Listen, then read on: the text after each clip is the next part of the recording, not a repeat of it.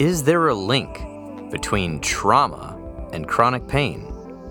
What is actually going on in the field of physical therapy, and how in the world does that relate to mental health? Can you do online or virtual physical therapy? Is that possible? And how do you help somebody settle their nervous system in a remote environment? And if you were to settle somebody's nervous system and teach them these skills along with physical therapy skills and exercises, could somebody learn to start self-healing without very many interventions of surgery and drugs? Is this even possible? Is there medical research out there about these things? And I'm here to tell you that at The Intentional Clinician, we have an excellent guest today. His name is Dr. Brandon Yuenger, and he's a physical therapist with a doctorate in physical therapy from the University of Michigan.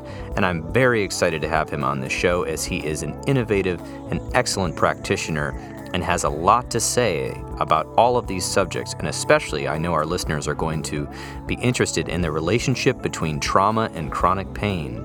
So let me just tell you a little bit about Brandon Yuenger.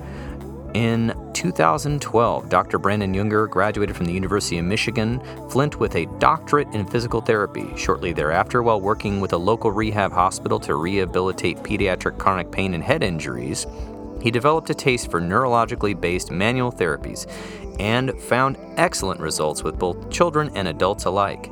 From there, Dr. Yuenger entered the complicated world of chronic pain. Using a combination of mentoring, intuition, and dumb luck, he has developed a system of rehabilitation that is based on the understanding that we as people are not a collection of individual parts, but as one integrated unit of being. He is excited to share his passion through both practice and education. And Brandon is spending his time both in a physical therapy clinic and in his own business called Step Forward Wellness, which we're going to learn all about today. And if you are enjoying the Intentional Clinician podcast, please share this show with somebody you know or subscribe. I would surely appreciate it. My name is Paul Krause, licensed professional counselor, and I'm the host of The Intentional Clinician. Please stay tuned for today's interview.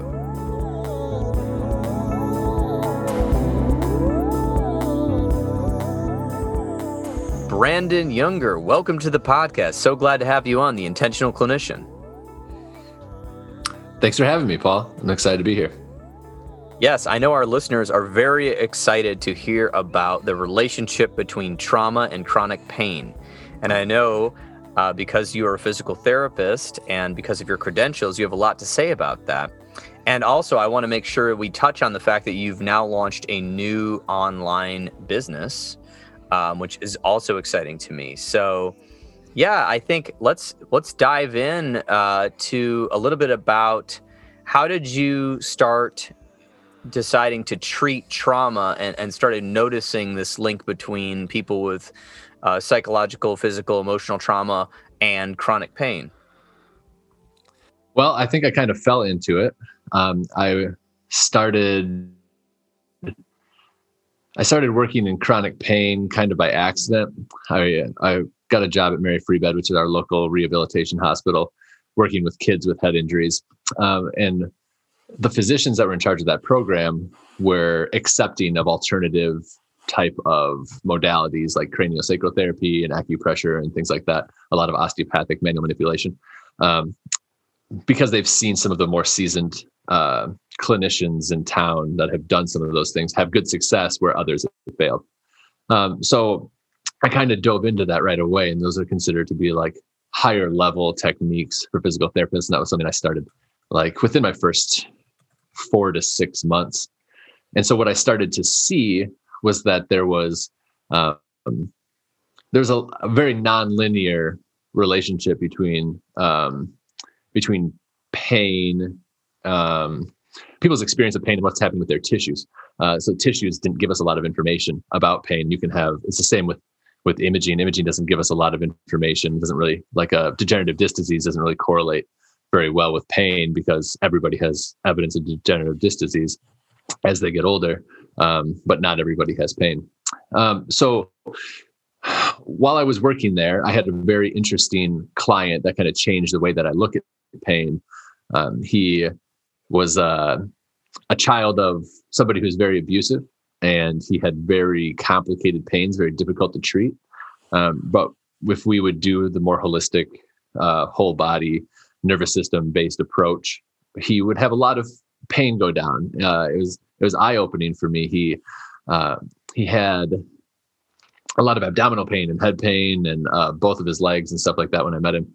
And after the first session, his mom came back and was like, he pooped 3 times after the first visit. And I was like, oh, great. But then she was like, he poops once a week. He's clogging the toilet a couple of times since we've seen you last. So I was like, okay, something's happening here. And we could basically help, like with a treatment from me, he could have no pain except for in his right leg. And it became like this mystery to me. He's diagnosed with complex regional pain syndrome, or reflex sympathetic dystrophy, however you want to look, or whatever you want to call it. It's had multiple names. So I was like, your dad's a pretty bad guy, right? Let's do a little experiment. And just see what happens with your pain, since it was kind of settled down after doing the session and it was the last couple minutes. So I was like, we got to do a little problem solving, because we're not really getting anywhere.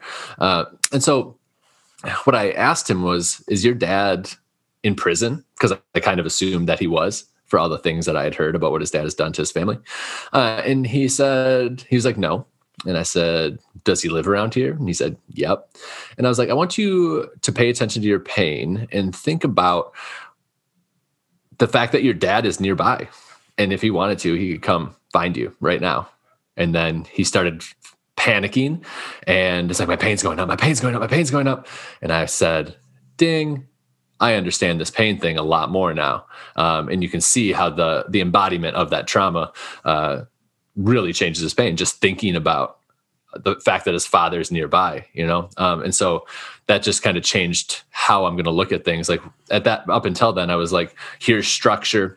And to some degree, here's how energy plays into all of this from my exposure to like Chinese medicine and acupressure and things like that. And so after that, it was, things kind of opened up for me, and I started to have interesting interactions and meeting new people that kind of seem haphazard. But then I started to learn all kinds of new things. And eventually that led me into being trained in the shamanic healing practices of the Q'ero people that live in the mountains of Peru. And then utilizing those has kind of bridged the gap for me to be able to do the same work that I'm doing with people with chronic pain virtually instead of in person.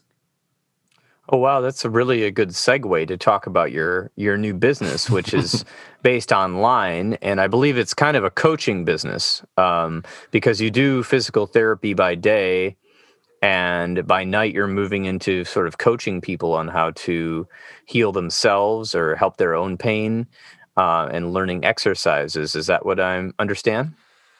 Yeah. One of the things that I'm offering virtually is pain coaching. I'm also offering what I'm calling a nervous system reset, which is essentially a distance healing session using some of the shamanic practices that I've learned, and in combination with meditation. And what I'm finding is that people who engage in that and when their problems are, especially like embodied trauma, we're finding that they get a lot of relief with the treatment, and they can progress the exact same as what I'm used to when I see somebody in person. And so that for me is really exciting to be able to reach more people.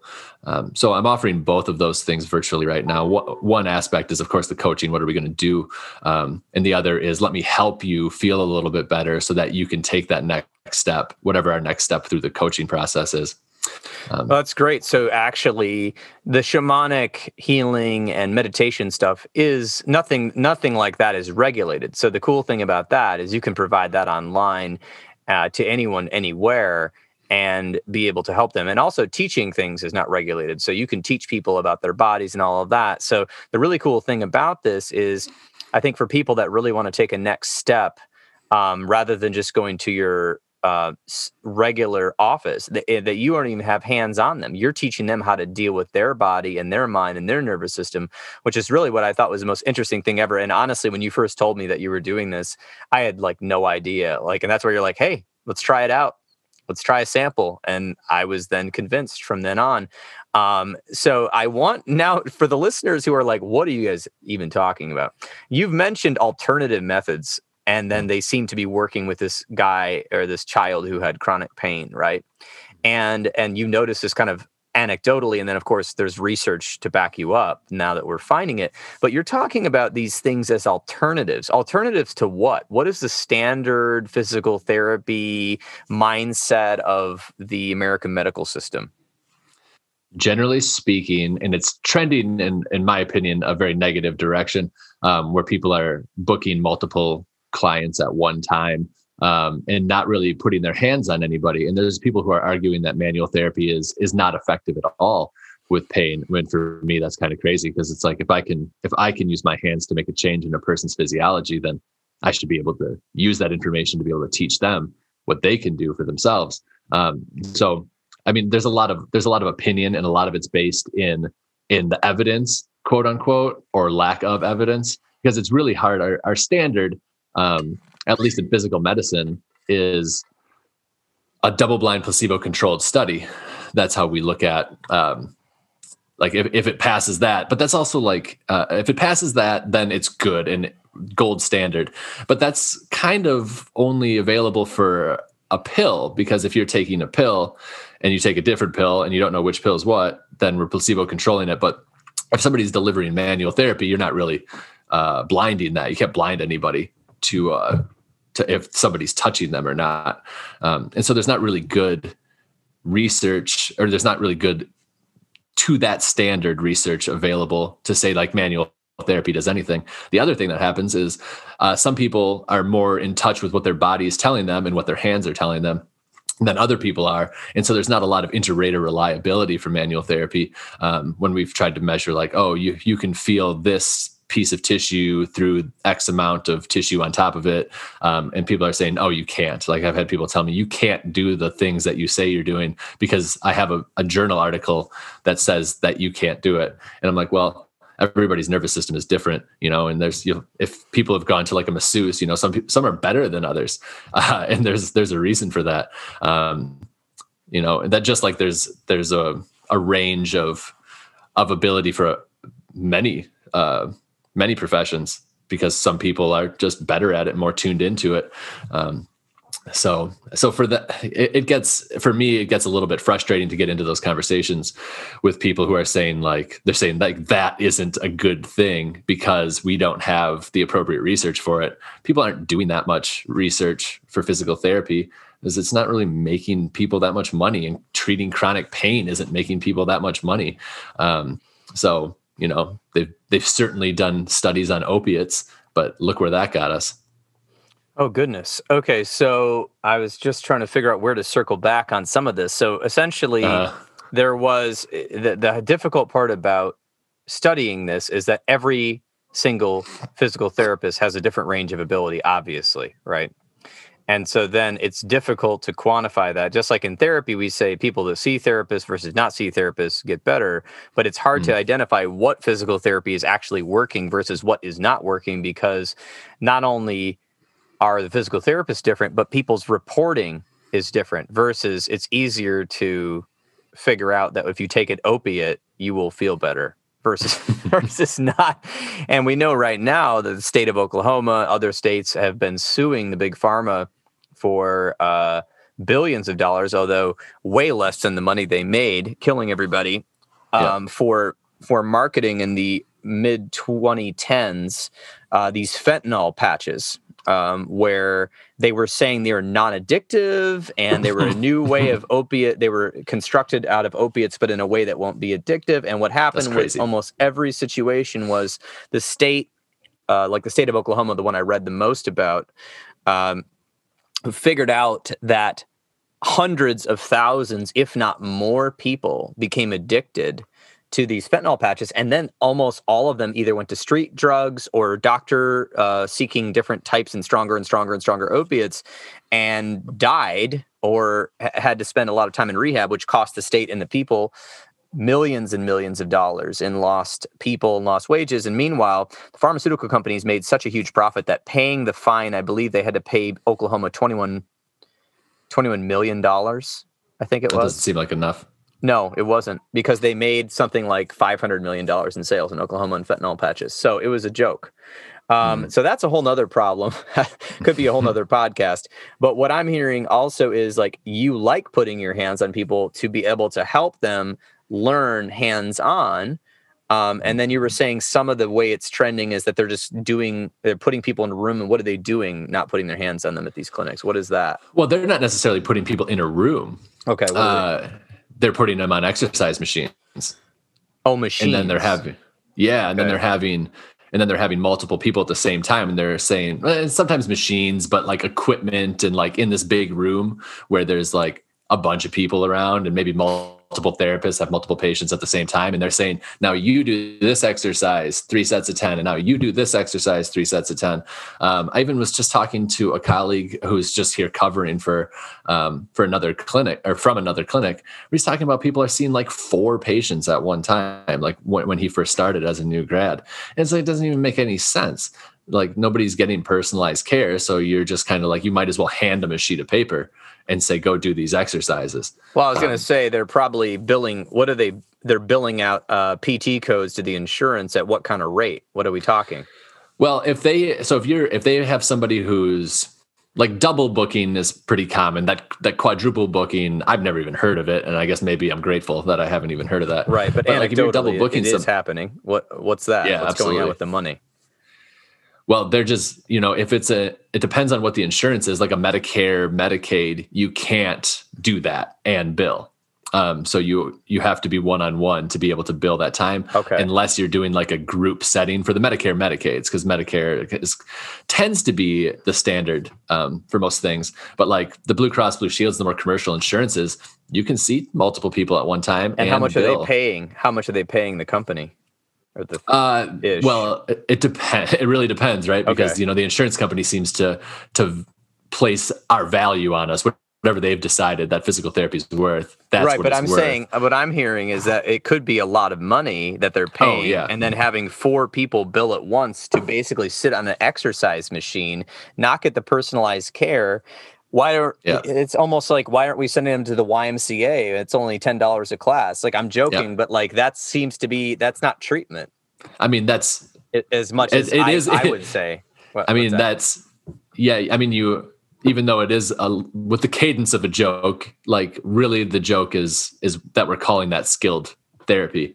Because if you think about like Blue Cross, I think it pays about the same for mental health as it does for physical. So if we're billing 4 units, you're getting like $120, $125 back from Blue Cross per person. And you're doing that, so what we're going to call that like 500 if you're quadruple booking in that like extreme circumstance for 1 hour. And then the therapist is going to get paid somewhere in like $20, right? Yeah. Or whatever. They'll get paid like 30 to 40. So if we wonder what the healthcare problem in the United States is, I've always said it's greed. Greed and a bunch of people with MBAs running healthcare organizations. So I mean, no doubt about that. And then we won't even get into the insurance side of things, which is a whole nother problem. Also greed, Certainly. Also wherever they can take a buck, they will. So our healthcare system does need to be reformed or remodeled. Not sure how to do that, not this podcast. So back to the whole point of this, which is it seems like the exercise machine, if I go to a physical therapy office and they put me in an exercise machine, I'm like, no. Like, I get it for like people in rehab, like that broke their leg that need to like walk on one of those special treadmills that holds you up. That makes sense.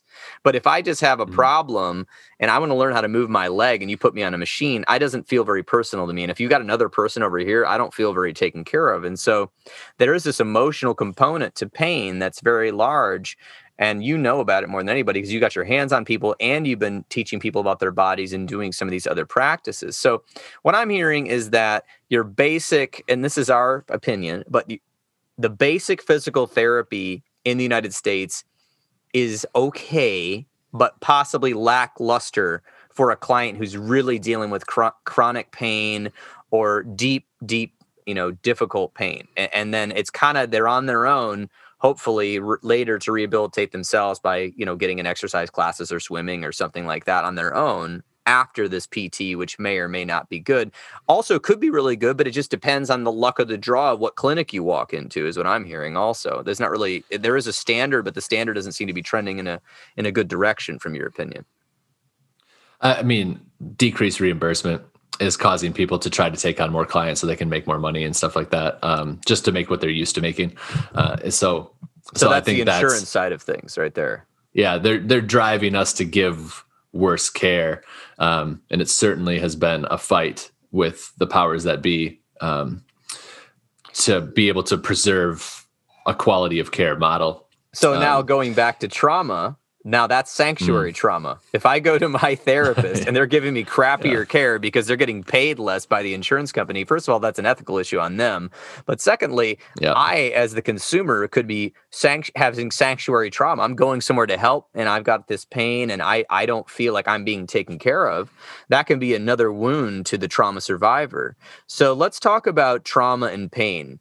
I'm glad you're getting me in on the nitty-gritty of what physical therapy is, because I actually have no idea really, other than like watching videos and hearing you describe it. I haven't actually gone to physical therapy. I never had. I've been to many practitioners. I mean, well, before your demonstration, that was really cool. But I had never really gone to one formally. So let's talk a little bit let's dive in more to this relationship now that we know that you were definitely using alternative methods, which were authorized by the doctors in charge of the program at a very renowned rehab hospital. So it seems like they do know that things work that are, quote, alternatives, which sound weird to me, alternatives to crappy care. But these doctors, DOs and MDs, are saying, hey, Brandon, we really like this stuff. You're helping people get better. Keep doing this, quote, alternative stuff that, quote, is not empirically as valid as putting somebody on an exercise machine. So can you tell me more about how that helps people and maybe why, and tell us about how it helps people, but also tell me about like this, the pain as a signal and dealing with this whole trauma situation, like for the public, like, for the layman, can you give it to us for the layman like me? Like, I don't know how, I know how it works psychologically, but how does it work physically? So talk about how trauma can lead to a chronic pain. And then how to help it. And then how to help it. Well, let's go with first how it happens. Well, so the way we look at it is probably like right in your wheelhouse.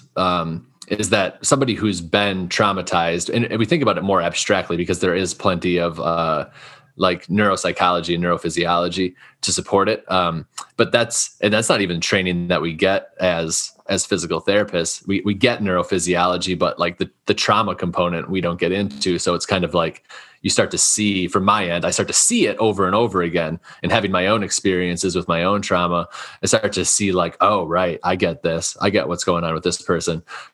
Whereas I don't necessarily have my trauma manifest itself as a painful experience. I can very much see how that happens. But so essentially we're looking at people who have had trauma and then repeated trauma. And what we're seeing is that they become hypervigilant within self to protect themselves. And so the way that we look at pain is that pain is a signal. It's an output of our brain that signals us, hey, stop doing what you're doing because you are going to hurt. You're going to get hurt further. This is a dangerous thing that's happening. And so that's taking into consideration both what's coming from our body, the signals that our body is reading unconsciously, as well as the environment. So we'll have people that are like, I just don't know. Like sometimes I think it's because I'm standing and I just can't stand so long, or I can't sit too long, or whatever. But really, it might be more of an environmental factor, and that where they're trying to be is in a busy environment, and just having a busy environment starts to cause the upregulation of the sympathetic nervous system. And then the more fight or flight people become, the more that they start to go into their protective patterns, which is, our tight muscles. Like I'm going to start, like, maybe I'll start to like tilt my head or sit a different way, or like maybe I'm like not putting my, like what you're doing right now. I'm moving my neck around, so but no one can see that. Yeah. So essentially it's that, all of a sudden something clicks and we are feeling threatened, and now our body is going to tighten up to protect us based in what it's had to do to protect us in the past. So whether that's like, any sort of physical trauma from like a car accident, or, you see it a lot with a concussion where somebody is like the position that they were in when they got hit is the position that their body kind of wants to go back to. And so, you think about that's happened to people who've suffered a lot of trauma over and over again. And then we have layer upon layer of protective pattern. And that's what I see when we go through the rehab, is that we're kind of like peeling back layers rather than looking at, your neck hurts. Let's talk about the muscles of the neck and the bones of the neck and the ligaments and et cetera. We're more looking at like, okay, here's what's happening. And when we can get a little bit more parasympathetic and put a little more rest and digest, then here's this pattern. And sometimes people will feel like, oh yeah, I don't feel my neck pain anymore, but now I feel like this thing in my shoulder, or I feel this thing in my hip or something like that, because this is just another layer that we have to get through. And that's usually the way that I look at it. But it's hard to sometimes get people to see that, because they're like, well, it hurts in my back or it hurts in my neck. So that must mean there's something wrong in that area. Okay. Can I interrupt for a second? Yeah. Can I interrupt for a second? Yeah, go for it. So what I'm hearing, I've just got it. There's so much information you're giving here, like an encyclopedia of trauma and PT, that I need to like interject. So what I'm hearing, just to summarize from the layman, you let me know, is just like psychological trauma, which I'm very attuned with and understanding about how people make patterns and then they have these symptoms of anxiety or depression or PTSD or OCD, or these symptoms that kind of come out when they're near something that reminds them of the trigger of the trauma, even subconsciously. Just like those episodes I've done on that, you're saying pain can get wired the same way because pain is involved in the nervous system. And so they may have nothing structurally wrong with their body. But the nerves are going, ow, ow, ow, like pain, ouch, hurt, right? And they may not know why it's triggering. So like, for instance, if they're a more somatically oriented person, instead of having anxiety symptoms, they may be just having all of a sudden their whole back is clenching up, and their back is clenching up. Maybe it's by the environment they're in. It's reminding them of something, but this is all subconscious. And so you're saying it takes people I have a hard time getting some people to see that. So what I think you mean by see is I think you mean meta awareness, that somehow their body's signals of pain are connected to not only their psychology, but their environment and and certain things that they may not want to think about.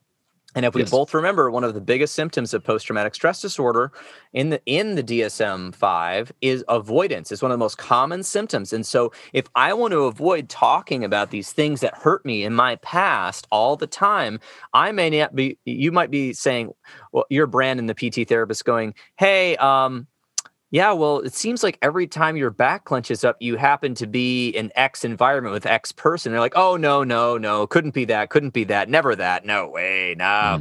Because think about that, subconsciously, they might not even know you're right, because their trauma is causing them to avoid that. And the trauma is something that happens to us. It overwhelms the nervous system's ability to cope, but then it creates, when I'm talking about trauma in this context, it's about the results of trauma, how trauma continues to manifest in the present moment in my life. And it happens both psychologically, but also physically. And also it sometimes subconsciously alters my behavior about where I want to go, who I want to see, what I want to do. It may be subconsciously altering the way I spend money. It may subconsciously alter the way I think about spirituality, or even topics in the news, or books I read. And then here we go, back to you. Now you're seeing it firsthand. It's altering the way people's bodies seem to operate. Yet the person is still going. In our Western society, we don't see things as connected. Well, we should, but we haven't for many years. And that's what's been propagated in the last couple hundred years, is that we're the conquerors. Everything's separate. Your body is not your mind. Your mind is not your body, even though our mind literally goes through nervous system pathways all over our entire body. There's nerve endings everywhere. That's actually your brain, by the way. It's all throughout your body. There are more serotonin receptors in your stomach than there are in your brain, which is a whole nother topic that like science books still need to get updated, because people are wondering what I'm talking about. I'm talking about the science of interpersonal neurobiology, neurological studies that are coming out that are just amazing, that are just revolutionizing the way we think about things. And our old theories were stupid. And that's why, they're stupid because we didn't have the scientific method telling us. So we made stuff up. And now the scientific method is telling us that's wrong. Keep evolving.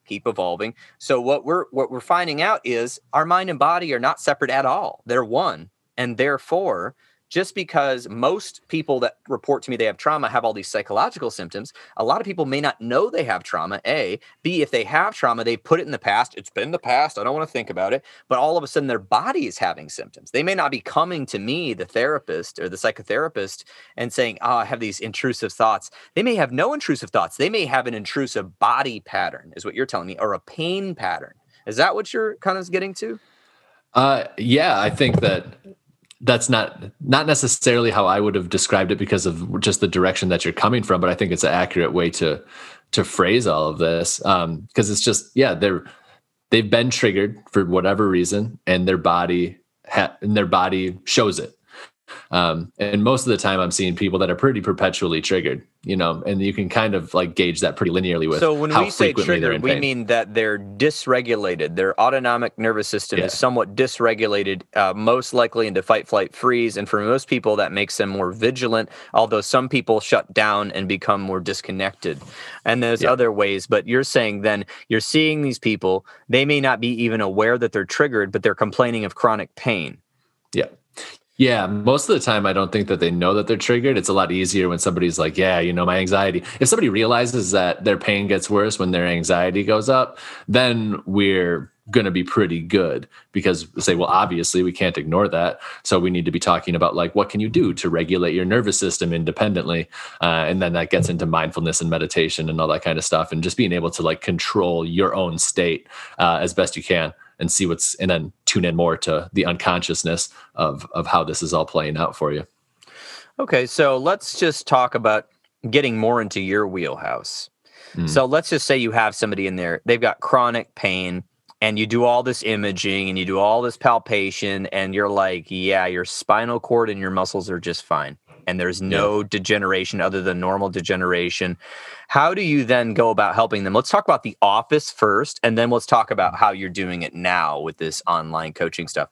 So how do you then help that person both physically and also with their mental awareness? Let's start with physically. So somebody's in there, you've done all these tests, you've done all these moves, you move their knee can move, their hip can move. It's actually something going on psychologically, you've determined. What happens next? Yeah. And so for the most part, we always have to be talking about that if it's in my head is like, oh, this person is suffering the manifestations of embodied trauma. I'm going to have to be talking to them the language that they understand and link it back to the nervous system. So it's usually a gradual education on how our autonomic nervous system works and then bridging the gap of like, here's what your pattern is, right? Your body's trying to protect you and it's gotten way too good at protecting you. And that's why this gets so much louder than is proportional based on whatever's going on in your imaging. And side note, when we're talking about imaging, MRIs are very sensitive and they can pick up a lot of things. And so a lot of people are like, especially if they want to avoid, right? They don't want to talk about whatever this trauma is. And they have something on their imaging, even if their doctor has said, this looks normal, but they're like, let me read it though. The patient will say, I read it and I saw that there's degenerative disc, even if it's mild at these levels. And that's where I hurt. And so that's got to be it. This doctor just doesn't want to take care of me because that's I forgot what you had just said, but this like systematic trauma that we put people through as part of our system that's focused on money will start to people are like, well, I just don't trust this person because they popped in, popped out. They didn't even take any time to understand what's going on. And I know that there's something wrong with me. And what I try, the perspective that I try to take with these people is I believe that there's something wrong, but we need to be a little bit more fastidious about like, how are we going about figuring out what that is? Because your imaging might not be accurate. There's a study, and its names I can't pronounce right now. They studied about 3,000 people who aren't in pain and looked at their MRIs.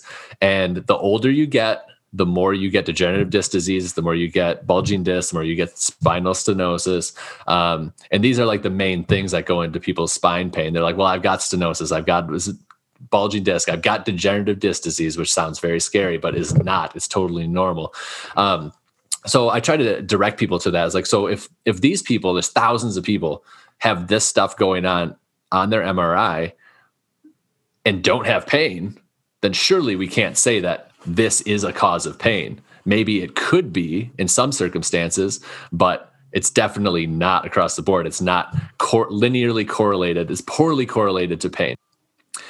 So we're seeing that there's a poor correlation between imaging results and pain, especially when it comes to like stenosis and degenerative disc disease and bulging discs and all that kind of stuff. But those are very tangible things that people can like hang their hat on. Look, I have this thing. This is what's wrong with my body. Let me find out the person who's going to fix my body. And then you're going to start finding people are like, oh yeah, I know what to do about that. There's all kinds of different, like you can have surgeries, you can have injections, you can have the McKenzie method is the most commonly used technique in physical therapy that's supposed to put your discs back in place and stuff like that. So, but it's also not super effective. Like, I mean, a McKenzie therapist that's listening to this is probably not going to agree with me, but I see people, that's usually the first round of physical therapy that they get for their spine is the McKenzie method, which is totally hands off and it's just repeated motion and stuff like that. So it's essentially like, I feel better when I move this way. So I'm just going to move that way a bunch of times and then I'll feel better eventually. And if that works, that's fantastic, but I'm not seeing the people who that works for. Okay. So you were talking about the fact that people are like unconvinced that there could be something psychologically or mentally going on with their pattern of pain and thus keep looking at their own MRIs, looking for structural damage. And actually there's a lot of data on this. I went to a presentation by a man named Douglas Gufrida, and he's been carrying on the work of Dr. John Sarno, MD. And Dr. John Sarno, MD, was a really good researcher, and he researched chronic pain for years and with imaging. And he was talking about the ineffectiveness of back surgery. It's called failed back surgery syndrome. And they did post-laminectomy syndrome. Yeah, they did this huge study, and basically the surgery group, the people that have surgery on their back and multiple surgeries often, were only 27% likely to return to work post-surgery. And the non-surgery group that went through PT and like different mind-body techniques were 67% were likely to go. And that was like a 5 or 10 year study. So that was interesting. I certainly see that day in and day out. Yeah. And then also the placebo, like a lot of people, like there's a study done in Harvard where they did fake knee surgery on people. They paid them for this. Okay. And I was like, so many people got the real knee surgery and other people just got an incision and then they got sewed up and there was no knee surgery. And the people that just got the incision, like it was like 75% of them were like back to almost normal functioning within 6 months, where the people that actually got the knee surgery and got these replacements were out of commission for so long. And I don't have all the stats on that, but it was like overwhelmingly, it wasn't even a close study. And this was by Harvard. Their placebos, they have a whole study of placebo there at Harvard. And one of the theories was that a lot of these old folks that were having this knee pain, it was because they were sitting around all day. And then when they got up to use their knees, it was like painful. They hadn't been using them. And so then they just got worse and worse and worse and used it less and less and less and relied more and more on a cane. And the next thing you know, everything hurt whenever they moved. Versus the other group, they were the same situation, but when they got the fake knee surgery, they were like, all right, ready to go. And they did the PT. Oh, that's right. They both got rounds of PT afterwards. Then they both got the same amount of PT post fake surgery or real surgery. Well, with the fake surgery, they all thought they had real surgery. So they're all like gung ho, like, let's get through this. Let's do this. And then one of my friends who's in medicine says motion is lotion to your body. So essentially, these people that were going through the PT after the fake knee surgery also were returning to full functioning because they hadn't been utilizing it or utilizing it correctly, and the PT helped them use their knees correctly. And the people that had the surgery, they had all these, I don't know, you're the expert on this, but they had like scar tissue and swollen issues.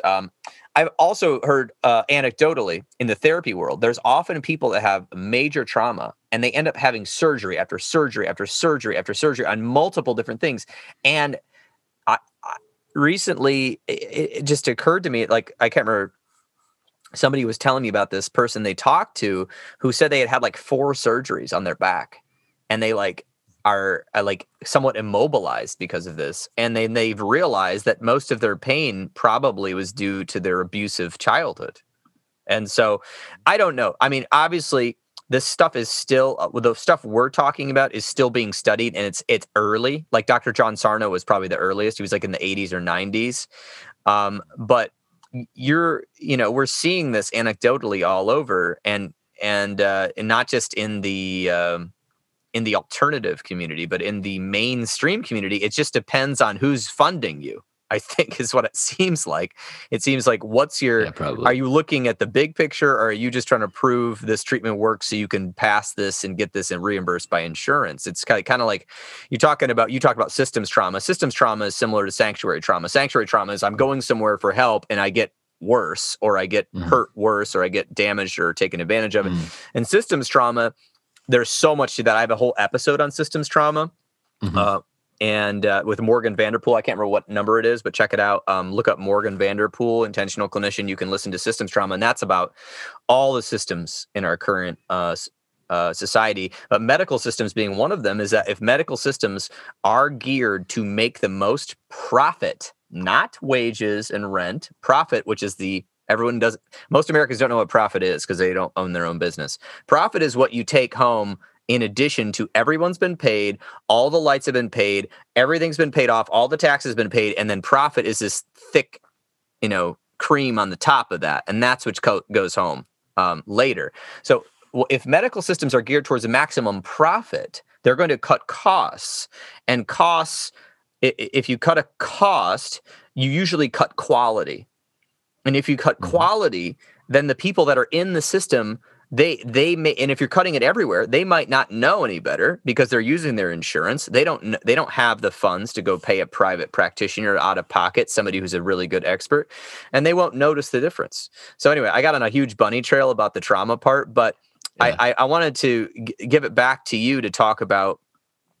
You're saying like you almost have to convince people to engage in this sort of physical therapy because they're convinced that these MRIs with a little bit of degeneration, their disc is the pain, versus when after you've done all these testing in person yourself, you don't see it. So I want to talk about a little bit about how people can get better with both the regular PT and alternative PT that you're doing in on hands-on, but also online. So can we start a little bit how do people get better from this? Yeah. Well, one thing that I wanted to touch on was that, it's really quite easy to get people to engage in the therapy that I'm doing, to at least say, yes, I'm going to take part in it, because they feel better when we're done. It's the long term is the understanding why they're here in the first place. That's the part that gets harder. And my strategy is typically wait. I'm just going to keep on doing the work. And as we get through the layers, it starts to show up, and it shows up in the forms of memories and emotions. Usually what I see happen is the pain is getting better, but the emotions are getting stronger. And so that's where we bridge the gap to you guys. It's like, oh, well, now it's natural progression. Now you need to follow that, right? So kind of like an onion being peeled back as their pain gets better by going through all these exercises and things you do. All of a sudden, you're noticing instead of them being a flat affect or kind of quiet or whatever, they start to be more and more emotional, and they're noticing more and more emotional symptoms. Okay, keep going. And then you send them to me, is what you're saying. So we were going to talk about like just what the process looks like. Is that correct? Yeah, the process of kind of getting better hands-on, but then I want to know the process of what you're doing now with your new system, with your new adventure. So what I would love to have everybody doing who's a physical therapist that's treating chronic pain is to you have to start with the change in mindset and framework, because all too often we're looking at the part that hurts. And so if we stay stuck looking at the part that hurts, or insurance is willing to pay for one joint above, one joint below, and when we're doing that, we might miss the whole thing. Like I've had to do a pelvic diaphragm release on somebody to help their hand pain go away. It's just because we're all intertwined with our nervous system is everywhere. So it just depends on what's going on and where. So, but the whole framework, the way that I look at it is we need to help somebody learn to calm their nervous system first. So like I'll do the evaluation. We'll talk about what's going on. And the very first thing that is going to tell me what's going on with this person is how their pain behaves. It's a very simple formula. If your pain comes on sometimes and you're not moving, you're probably talking about like a nervous system based pain. If it goes up with anxiety, you're definitely talking about your nervous system. If it only when I do this, when I like move my arm this way, or like I stand on this leg, that's the only time it hurts. Maybe we're talking more about a musculoskeletal orthopedic condition. And then time will tell with that one. But so talking to somebody about what their experience has been with their pain usually tells me everything that I need to know about the direction that we're going to travel. And honestly, like I've gotten into a niche so far, I'm just seeing the people who have failed everything else. So I'm seeing people who nobody's ever thought about how their emotional body is playing into this stuff or how the old trauma is playing into it. So I tend to be doing a lot of that every single day. That's so because people have basically pinned you as the therapist that helps people if no one else can help them physical therapist. Yeah, that's kind of the role that I've fallen into. And I'm also happy to do it because it's interesting to me. And I like a challenge. And so the more challenging, the better, if you ask me now, because things that used to be a challenge tend to not be a challenge any longer because, you see it enough times and you figure it out. And a lot of it's just being patient too, because sometimes we'll get into this habit of like, well, let me do this modality to you. Did that feel better? Okay. If that felt better, then I'm going to continue down that path. And then I'm going to try this and that. And that's the tissue that we need to work on or whatever it might be. But I think that we need to, like, as physical therapists, like, take a second, like really understand where that person's coming from that day. Like, are they desperate for an answer? And they're just saying they feel a little bit better. They're like, yes, now maybe we're on. They're looking for some amount of hope, because we have to be like realistic about like, did what I just did, if it was a tissue lesion, should that have worked physiologically? Or is it more about just the interpersonal connection that you share with somebody? Because sometimes you might not have to do that much with your hands. And it's just like being in the presence and helping your nervous system calm down just by feeling safe with the person can be all that it takes to help somebody feel better and not have as much pain. So you're talking about multiple things here, but you're talking about how just having your nervous system be on fight, flight, freeze, or high alert can actually cause pain itself. Is that because, what is that? Why? Do you know why that is? I'm just curious. Yeah, the way we look at it, and I think I started to talk about this earlier, was it comes down to the perception of threat, right? So if pain's an output of our brain, like it's all processed unconsciously, and based on our past experience with trauma and with threat, we've had enough of the experience from our body and the environment are starting to feed into those. We're getting reminded of the times that things have been dangerous before. That's usually, and then we start to get more fight or flight, right? We go up a little bit and get more sympathetic. And then we use the analogy of the bucket overflows and now you feel pain, because there's always some amount of like stress in our lives. But once it gets to be too much, now here we are, now we're in our pain pattern again. So that's the way that I look at it. And that's the way that we treat it too, is by teaching somebody to turn that volume back down. What can you do? Whether it's lifestyle changes and mindfulness. And I teach a lot of meditation just to be able to like calm your nervous system, get to know what it's like to feel calm. And then I want you to practice that throughout the day. The more you practice being calm, the more it becomes neuroplastic and it can be your new normal. And there's obviously more complicated than just that, but that's the strategy, is figure out how to get somebody to do it themselves and then teach them to do it enough times and frequently enough to where their body starts to take it on and they start to catch themselves not being fight or flight and being more relaxed and being in less pain. Okay, excellent. I've got a few questions about one thing before we get to your current business, what you're doing now. So you were talking about one joint below and one joint above. It almost seems like whoever wrote these rules never went to medical school. Like, it seems like they're an actuary somewhere in a building sitting there writing codes because they're based on like, well, here's a bone. We should. So, okay. So here's the deal. So I've gone to chiropractors and different people because when I was 17 or 16, I can't remember, I decided I was a really awesome rollerblader and skateboarder. Now, I was aggressive skating. I got, yes, except the one time I went on a half pipe. I was unprepared, okay, because I had, jumping your skateboard or roller blades and doing some jump tricks and flipping some things on a sidewalk, or not a sidewalk because there's grates, but on the pavement is not so hard when you're only 2 feet above the ground. But when you decide to go on a half pipe, it's another thing. If you don't know what a half pipe is, Google it. Half pipe is it looks like somebody cut a pipe in half, except it's like 20 feet across, and you put your skateboard or rollerblades in and you dive in and you do all these tricks. So I did that without wrist pads, which was really a bad choice. And I landed probably 5 or 10 feet in the air, probably 5 feet in the air on my left wrist. And I went to a doctor who basically seemed like he was phoning it in. He's like, oh, yeah, well, you have some tissue inflammation due to the stretching of your wrist or whatever. And then he's like, here. And he just put me in this. There was no, he couldn't detect by the imaging. There was no bone breaking. He just saw a lot of swelling. So he just threw my wrist and my arm in a frigging cast for like 4 weeks just to set it, because I was in pain all the time. And I was like, and I went back to him and I was like, okay, like, now what? Because you got this off and now my arm is like so weak and small and I can barely move my wrist because I haven't moved it in 4 weeks. And he's like, oh, well, just use it.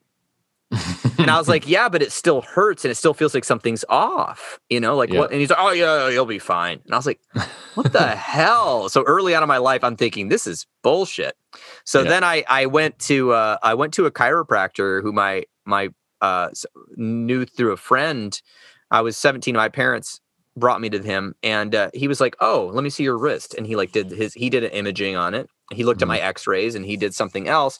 And then he took his little activator, and he went click once on this part of my wrist, and he goes, "Your wrist was out." I go, "What do you mean my wrist was out?" He goes, "Well, it wasn't out of joint, but it was out of alignment." I was like, "What are you talking about?" And he goes, like, "Move it now." And I was like, oh my gosh, it feels so much better.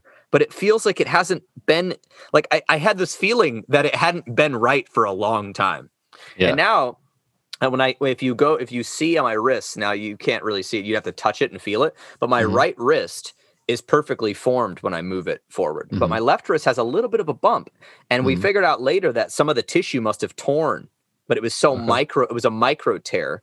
So that one of my bones or joints sort of sticks out here. It doesn't bother me anymore because with strength and making sure I go to the chiropractor, I went to him every week for a while. And then eventually I just went to him every 6 months. If it came out, he would put it back in. And then eventually my arm got strong enough. So I was like, I went to a doctor. They did nothing for me. And my arm got worse, except it stopped swelling. But I guess it would have stopped swelling anyway. So then I went to these quote alternative people, these chiropractors. And he fixes it in 2 minutes after looking at my imaging. And I'm thinking, why isn't this the standard of care? What in the world, like, as a young person? So I was like, wow, right there. I just all of a sudden started trusting chiropractors. I was like, wow, if I have a problem, I'm going to go to a chiropractor as long as I do imaging, because I've also heard horror stories of chiropractors who think they're like some cowboy, cowgirl type person. Like, oh, I'll just crack your back. And without looking at an x-ray, it's a bad choice, but they have you sign a disclaimer. But anyway, so I know there's some chiropractors out there that are terrible, but let's look at the track record. You have, if you're going to go anywhere, please do your homework and make sure they do imaging, but, or at least know how to like figure out if you have a problem structurally. So this guy did, and he fixed me. And I've been so forever grateful for that. And I guess another thing was, you were talking about how they like wanted you to CPT codes for billing insurance have to do with certain joints. And something happened to me when I was in my 20s. I was working at this social service agency, and I had to type like 20 reports a week. My thumbs went numb, and I thought something was wrong with my hands. So I went to the doctor, and they touched my hands, PCP, primary, and they did an x-ray on my wrists, and they said, no, your arms and hands are fine. And he goes, well, what are you doing with them? I said, well, I type a lot. And he's like, oh, just stop typing so much. I was like, I can't stop typing so much. It's my job. Right. So then who did I go to? Some sort of old school osteopath that would probably be banned today. He was this old dude, and he was like, yeah, I do manual OT therapy. Let me look at your arms or whatever. He's like, this isn't your arms. He's like, your nerve is pinched in your back. I was like, what nerve? He's like, the nerve that runs down to your thumbs. That's why your thumbs are going numb. So he did something to my back, very minor, and taught me 3 stretches. I've never had my thumbs go numb again. And then he said, buy this keyboard, which is an ergonomic keyboard for my hands. And he said, take stretch breaks. okay, after 6 months of misery and seeing this doctor take a stupid x-ray of my wrist and tell me to stop typing, this old school osteopathic dude fixes me by teaching me how to stretch and telling me that a nerve was pinched in my back. I mean, so there's some stories for you. So can you tell me why this is alternative?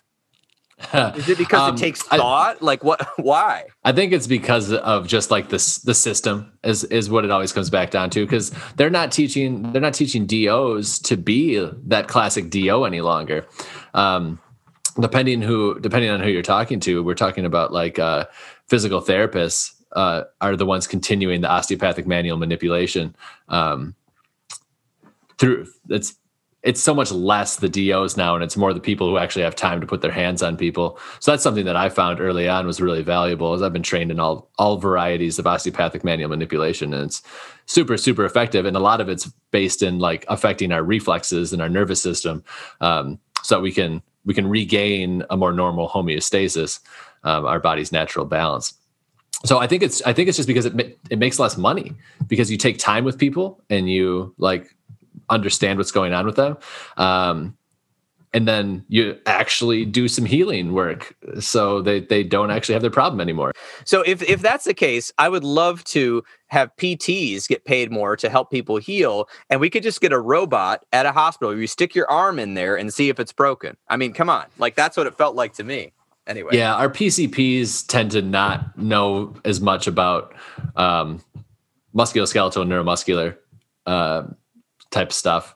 So that's usually the PTs that are doing that, unless you do have like a good, I start bumping my thing again. You have a good neuromuscular medicine person who's actually like a skilled DO. I'm trying to think if there's anybody else. And then there's lots of chiropractors and stuff that can do some of that work too. You even see some massage therapists that are learning how to do it. So like the techniques still exist.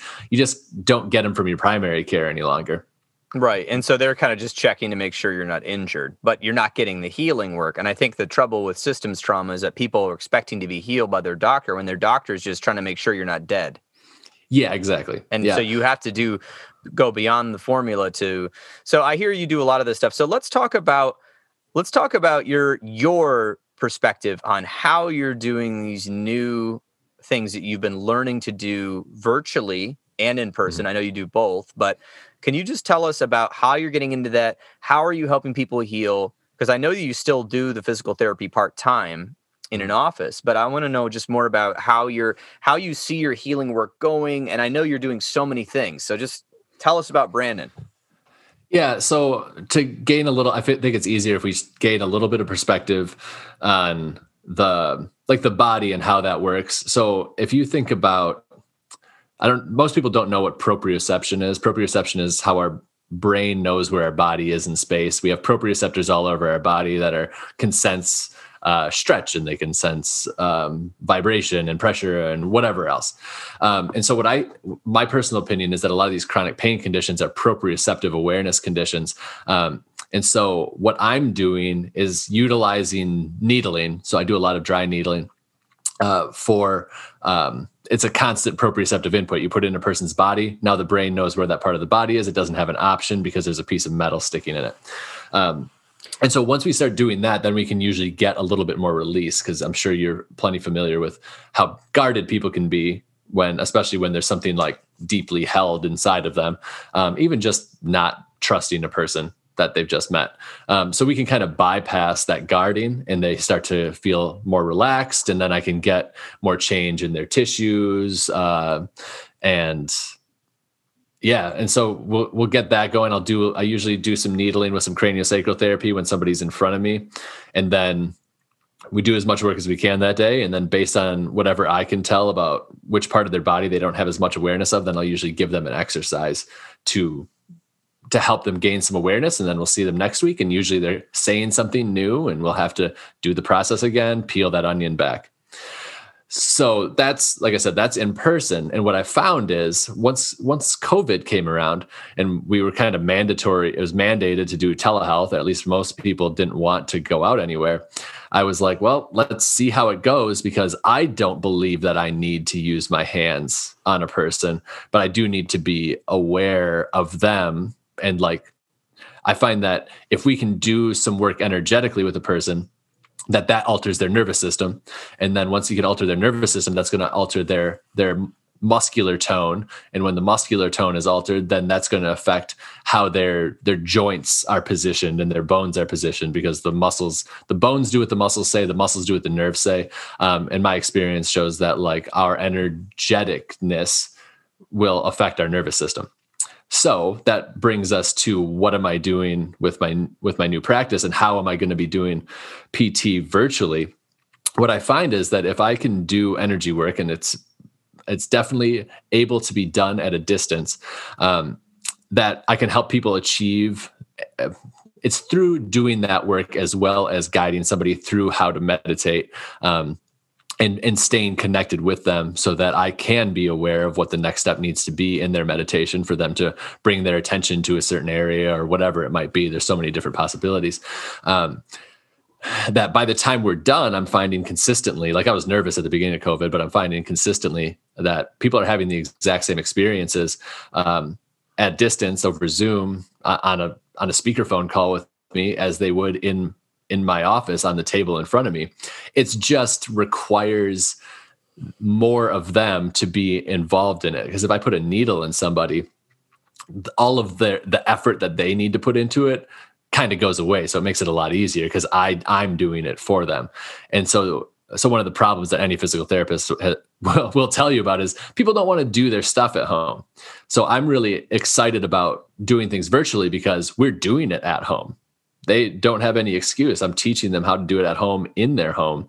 And so once the nervous system's calmed down and settled, then it's the same thing. I just give them some exercises to do to help gain some more awareness of their body, or help them assess their own body so that they can help bring themselves into a more neutral, more aligned position that feels better. And then they can learn how to, then I teach them, here's what you can do to hold your body in a certain way. That's going to be helpful for you to be able to sit and to stand and to walk and whatever else their goal might be. And once somebody can do those things, then it's basically regular physical therapy. You got to do some stretches, maybe some strengthening. But most of the time people don't even get to that place, because I've been seeing people who are in pain for decades. And so just not having pain, or even having a technique that can help them decrease pain, sometimes is all that they want. They're like, oh my God, I thought that this was how it was going to be forever. So just helping them, you facilitate their tissues relaxing via audio, talking, and teaching them how to self-regulate their own nervous system. Yeah. And then from them regulating that, you saying the muscles do what the nerves say. So then are the nervous system calming down, helping the muscles relax, and thus the joints relax. So maybe they didn't even realize how tense they were. So I think if anyone's ever had a massage that was actually really good, if you notice after the massage, I notice this, and if I have a really good massage, I'm like, oh my gosh, I didn't realize how tense my back was at all. And then I get out of here and I'm like moving my head freely. I feel more relaxed, right? Or if you've ever done a meditation that went really well and you really got into it, I remember feeling just like, a whole different sense in my body after the meditation that I didn't know. But it's hard to do on our own sometimes, which is why I feel like you have developed this ability to facilitate. And then, of course, just teaching people about their body, where the awareness is, doing some stretches. I mean, it's just pure education, but it's like it's opening up possibilities, because we're all stuck in not only these pain patterns, these chronic pain patterns, but we're stuck in psychological patterns. We're stuck in behavior patterns. We're stuck in environmental patterns that we aren't even maybe aware of. So you're helping in these sessions bring them out of their normal daily life, daily thought pattern by using different techniques, which you speak and do audio and do different meditations. And then you're focusing on the body with those is that what I'm gathering? Yeah, it seems to bring them to their body. Right. And our body has a lot of wisdom and a lot of information to give us. That's the other thing that we'll talk about with pain, is that this pain is information, and if our tissues aren't damaged, then what is the information? And we have to be able to listen to it. And most of the time we get too panicky because we're in pain and we don't understand what pain even is. that we just don't hear the information. And I think that that's really important, because our body has a lot to show us. The unconscious part of us, I mean, most of our nervous system is unconscious, right? It's just that little bit on the end, the neocortex, that's more of our logic and planning centers.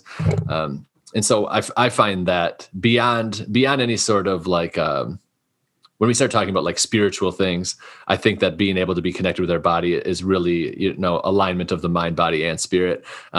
And then that's something that once we can have that, then so many things start to change and so many things start to open up for us within our life. And those are the things that are really exciting to be able to watch happen with people. They come in and like, I hurt.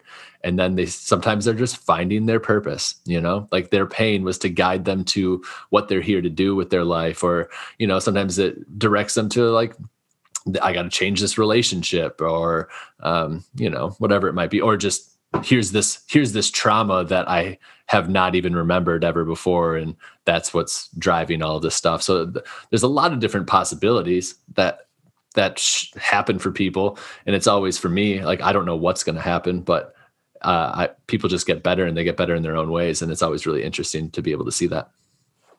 Yeah, that is great. It sounds like you're trying to bring people to a holistic sense of themselves. And we live in a culture that if you are anywhere near the mainstream culture, meaning that you're connected to the internet, television, society, having to make money, and you're not like living somewhere on a farm that is doing sustainable agriculture. If you're not doing that, and you're sort of in the norm, somewhat of a norm of the U.S., we're in a society that fragments us, that pulls us apart, that tells us what our agenda should be, that tells us what our purpose should be, that tells us where we should spend our money, that tells us how much we should sleep or not sleep, and what to eat and what not to eat. We're constantly getting messaged, and that's confusing, I think, to people that don't have a strong practice of centering themselves spiritually, mentally, physically. And so, and even among the therapy community, a lot of therapists do meditate and go on nature walks and these sort of things.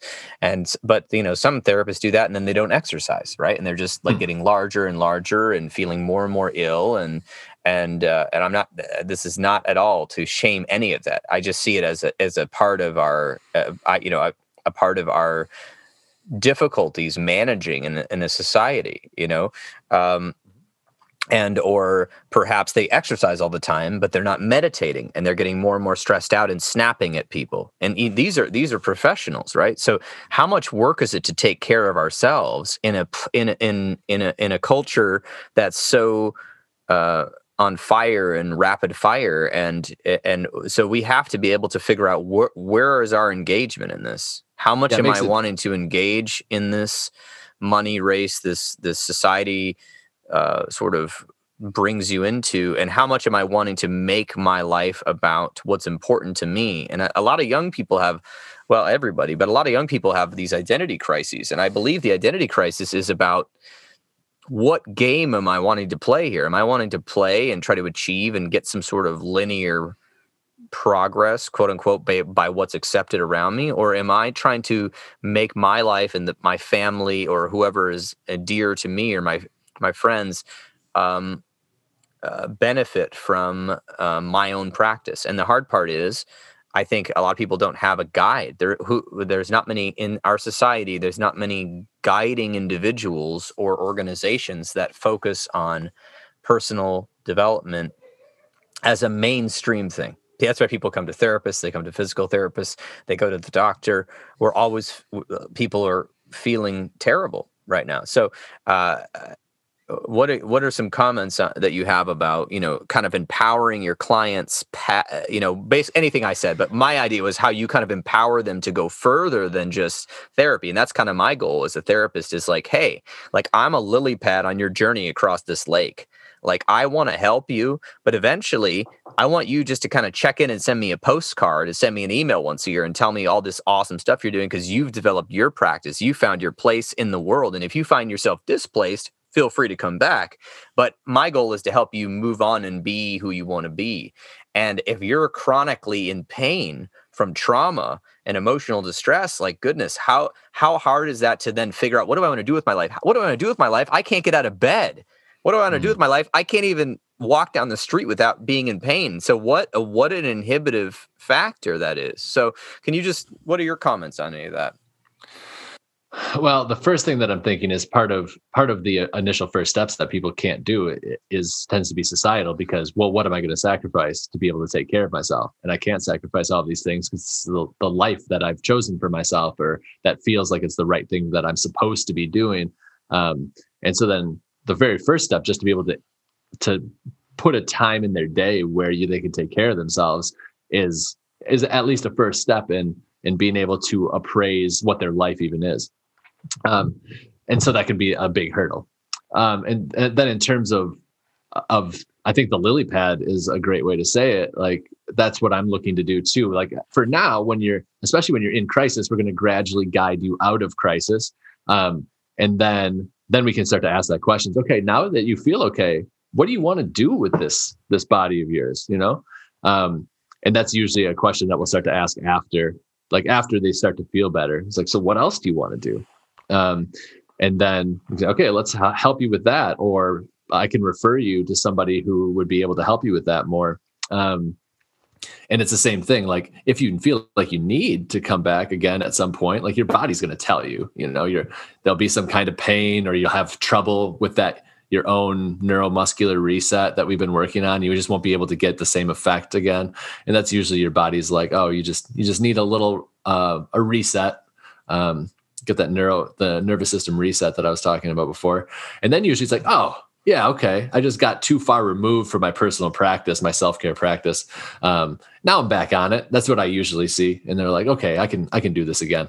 But life happens to people. So sometimes they lose their footing, and they just need to get helped out again. But my goal is always like, can you do this for yourself? And then I always love it when people are telling me, hey, I taught this to my mom or whatever. I taught this to my friend.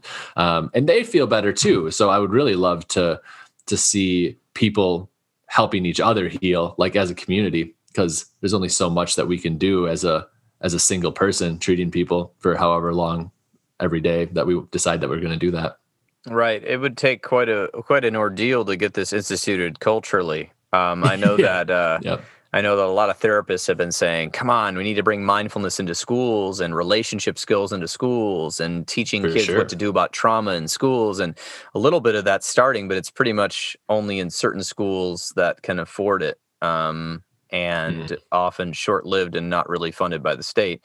And so thus we continue. But I was thinking there's an opportunity with physical education being still a requirement in a lot of schools, in the public schools. Would be interesting to see about if they could add some stretches that you could teach the kids to take home, to learn their own stretches and how to take care of their body. I think yoga would be a good way. Yoga, okay. Yoga's more culturally available, and people are open to it, and that incorporates mindfulness as well as movement. And I mean, yoga is very valuable for me. Yes, I do like yoga a lot. I think you're right. I mean, I think yoga is starting to be more culturally accepted. I think the hard part is like, it seems like everyone I know that is in yoga seems to live in a city. So I'm really wondering about how do we reach people in the rural areas who may see yoga as some sort of bizarre Eastern Buddhist thing, which it's anti-Christian thing, which is what I hear sometimes in West Michigan, or just weird or something. Yeah, I just think it's interesting as a culture that our entire economy is not only based off consumerism, but now our economy is based off people being unhealthy, and yet we know how to help people be healthy. But you and I are helping people already when they realize that something is off. Right. We're not even getting, we're somewhat preventative, but we're not even getting to the point of what could prevent people from having decades and years of terrible chronic pain in your case. And in my case, psychological chronic pain, which is also they probably have both. Honestly, it's just like, which one's larger during the day, which one are they noticing more? And that's where they end up, in the physical therapist office or in a psychotherapist office. So I really wonder, I think the good news about doing a podcast on this is that you and I are trying to share these things that, people can learn to self-heal. There are methods out there, but yes, you do sometimes need a guide. And you can be that guide for people. I know you're starting to provide those services online to teach people about their own self-healing and their own bodies, and bringing them through some of these exercises. And therapy is regulated, so I can only do that in certain states that I'm licensed in. Although a lot of therapists are writing books, and I'm releasing a course. I'm going to probably release more courses just to kind of help people get educated so that they can do their own work wherever they are in this kind of changing world where we find ourselves remotely connected. So. Yeah, I mean, it would be great, right, to get out of the sick care system and actually make it into a healthcare system, like what we call it. Yeah, I mean, we're just trying to get people to shut up, basically, is what it seems like from my perspective. Like, are you still complaining? All right, then we'll try something more. You're done complaining? All right, then we're good. But yeah, we need to absolutely just cultural shift. Let's value ourselves and our health before we start valuing money and these external gratifications and stuff like that. But I look forward to who's going to make those. I don't know how to start doing those changes. The best I've got is each individual that comes in front of me every day. I can just help them take the next step on their journey, and then see where we go from there. Well, collectively, we have a lot of strength if we just start with actually doing it ourselves and teaching it and valuing it. And also, and I was talking about therapists having trouble. Hey, I just want to make sure I'm in the same boat. I see myself struggling with the same things. I get distracted. And so I'm in the same boat of, I need to get back on my practice. I need to get back on my healing. So I'm really glad that, I hope that we can all lift each other up, and then collectively, maybe the young people will start to hear some of this stuff and start to shift the systems. But in the meantime, Brandon, I know I'm going to put your link to your business in the show notes, which is called Step Forward Wellness, correct? Mm-hmm. That's correct. And people can contact you there, and people know how to reach me if they need something. So. Yeah. And at the bottom, one of the things that I would like for people to know too, is I put a lot of the stuff that I teach that's rather unique on a YouTube channel. So if you go to the website, you scroll down to the bottom, there's a little icon to go to the YouTube. So if somebody is like, I'm not so sure about this guy, but you want to try something out, you can try out a playlist of their focus on the neck, mid back, shoulders, low back, and jaw. And you can try them out, see how it goes, and see if you can help your pain. And then if you can help your pain, but you still have some more stuff to work on, then that's where I come in. And if people can use some of that stuff and totally take care of their problem on their own, that's fantastic. Just spread the word around so other people can do the same thing. That sounds great. I will actually put the links to both your website and your YouTube channel in the show notes. And I'm really looking forward to interviewing you probably again, because actually, according to my notes, we just kind of touched the surface of the iceberg. Yeah, there's more. We didn't even get into the emotional body, the meridians, and the Feldenkrais, and all these sort of energy things that you've been noticing in addition to your advanced studies. So I appreciate it, Brandon. I thank you so much for your time, and I look forward to talking to you more. Yeah, same here. And there you have it. This has been another episode of the Intentional Clinician Podcast. And like I mentioned earlier, if you're enjoying this content, please hit the subscribe button or share this with somebody you know. Especially with Dr. Yuenger launching his new business, I believe a lot of people are going to be needing his services or consultation. And therefore, check out his links in the show notes. If you are suffering from chronic pain, please go get a consultation from a local physical therapist or doctor in your area. Remember, the Intentional Clinician is information only, and the recording you just listened to consists of the personal opinions of Paul Krauss and his guest, and while these are based upon literature they have read and experienced in their respective fields, they should not be viewed as the definitive opinion on this or any other subject. Listening to this podcast is not a substitute for treatment. If you are in a crisis, please dial 911 or the National Suicide Prevention Hotline at 1-800-273-8255. Are you a young person of color feeling down, stressed, or overwhelmed? Text Steve, that's STEVE, to 741-741, and a live, trained crisis counselor will respond. If you are looking for counseling, remember that you can get counseling at this time, and do not hesitate to make an appointment with a local counselor in your area. If you are in the state of Michigan, you can Make an appointment with the excellent clinicians at the Grand Rapids Office of Health for Life and the Trauma Informed Counseling Center of Grand Rapids by visiting the website www.healthforlifegr.com. This is Paul Krause, of course, the host, and I'm letting you know I'm releasing a course for parents of young adults about how to navigate the mental health system and how to work with their young adults in a very general sense, and this will be available soon. As soon as I have it, the link will be in the show notes. If you are looking for an EMDRIA consultant, I am now also an EMDRIA consultant in training and am providing 15 of the 20 hours needed to become an EMDRIA certified therapist. Right now, as we speak, I have 2 EMDRIA consultation groups running, and I might even start a third if there is a demand. You can find out more about this online at counselingsupervisorgr.com or healthforlifegr.com, or just send me an email and I'll get back to you. Remember, you can support your local bookstore by shopping at www.bookshop.org. You can order online from the comfort of your own home while supporting a local business near you. Wherever you are, please join your local Mental Health Counselors Association.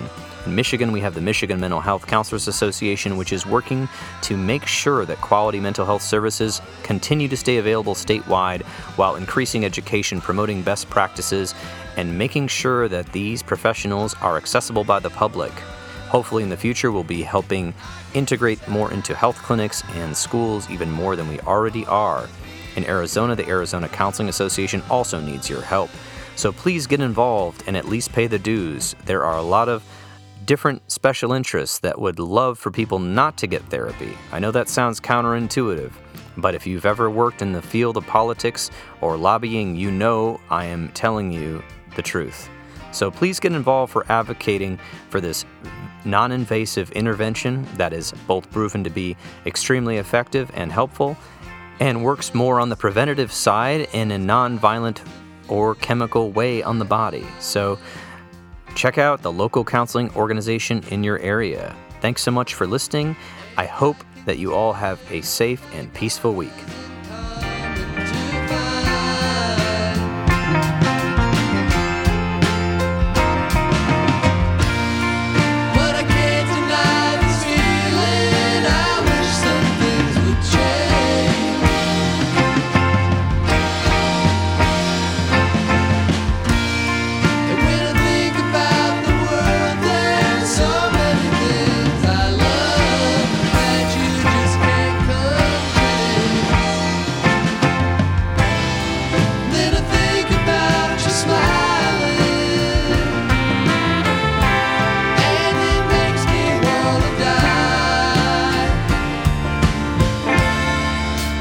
Think about